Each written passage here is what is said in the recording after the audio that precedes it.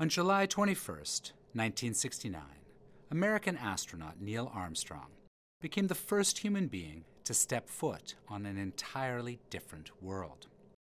His famous words crackled across almost 240,000 miles of space and electrified those listening back home on Earth. It's one small step for man, one giant leap for mankind. That Armstrong chose to highlight the labor of so many others who together made the moon landing possible not only speaks to his singular humility, it also reflects the reality that the Apollo 11 moon mission resulted from a monumental deployment of capital, expertise, labor, support, and the sacrifice of thousands, if not millions, of people. That achievement has since become a benchmark in American culture. The expression, "if we can put a man on the moon," usually precedes a question about why America has not achieved a goal less complicated than traveling to another celestial body. Calls for large-scale efforts, especially from within the federal government, are characterized as moonshots. For example, the call by the Obama administration for a cancer moonshot. Nearly every presidential administration since that first small step has also called for new, literal moonshots, perhaps in the hope of matching John F. Kennedy's success. Even as the goalposts move to Mars or an asteroid, the idea of taking a next giant leap for humankind on another celestial body remains a perennial desire among American leadership and increasingly among wealthy private industry leaders. However, we have yet to return to the moon, and human spaceflight has remained within low Earth orbit ever since the final Apollo mission ended in December 1972.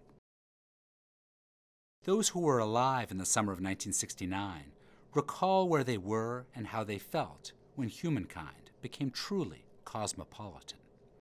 However, we should also remember the realities of that turbulent time.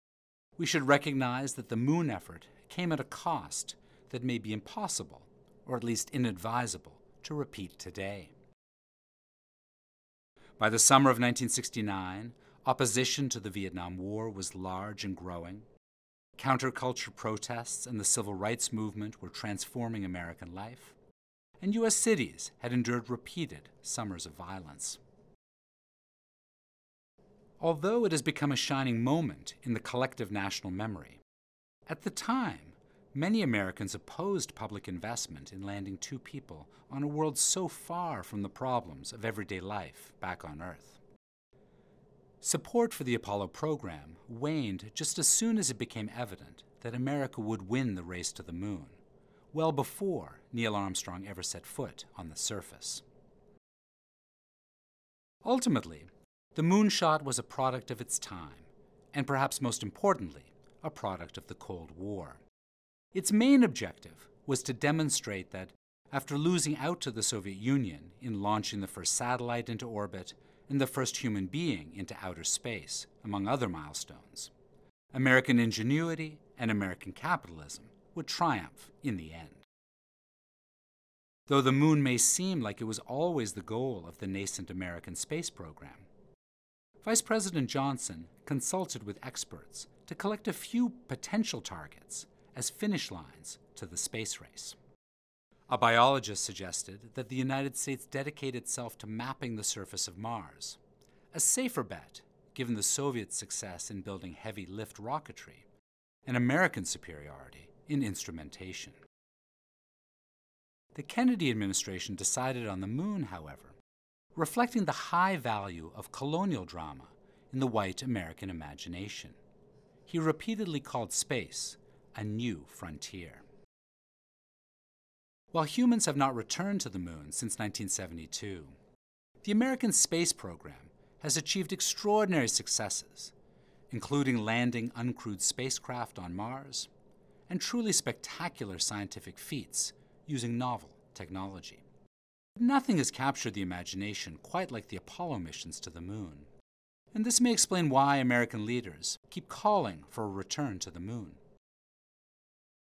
If the Apollo program began in the expansive optimism of the 1960s, however, many who want to return to the moon today are driven by a sense of doom that our planet may not survive humanity. With anthropogenic climate change and rampant pollution affecting the planet on a global scale, setting up house on a new planet seems like it might be a good plan B should Earth not survive the Anthropocene. As our nearest neighbor, the moon provides a stepping stone to Mars and could serve as a nearby test site before making the 36 million mile trip to the red planet. Some even think that the moon might in and of itself be a potentially productive place to build human settlements, or at least a cell phone tower. However, the moments before Armstrong's one small step perhaps best illustrate reasons for caution. Upon opening the door of the Lunar Excursion Module, Armstrong took a large white bag full of items the astronauts no longer needed and tossed it to the foot of the spacecraft. The first photograph Armstrong took on the moon preserves for posterity this first act of taking out the garbage on another world. While the cosmos may provide a tempting escape route for those who fear the worst for planet Earth, where humans go, our garbage goes too. As difficult as it seems to fix the problems humankind has wrought on our home planet, it may prove just as difficult not to export the same problems somewhere else.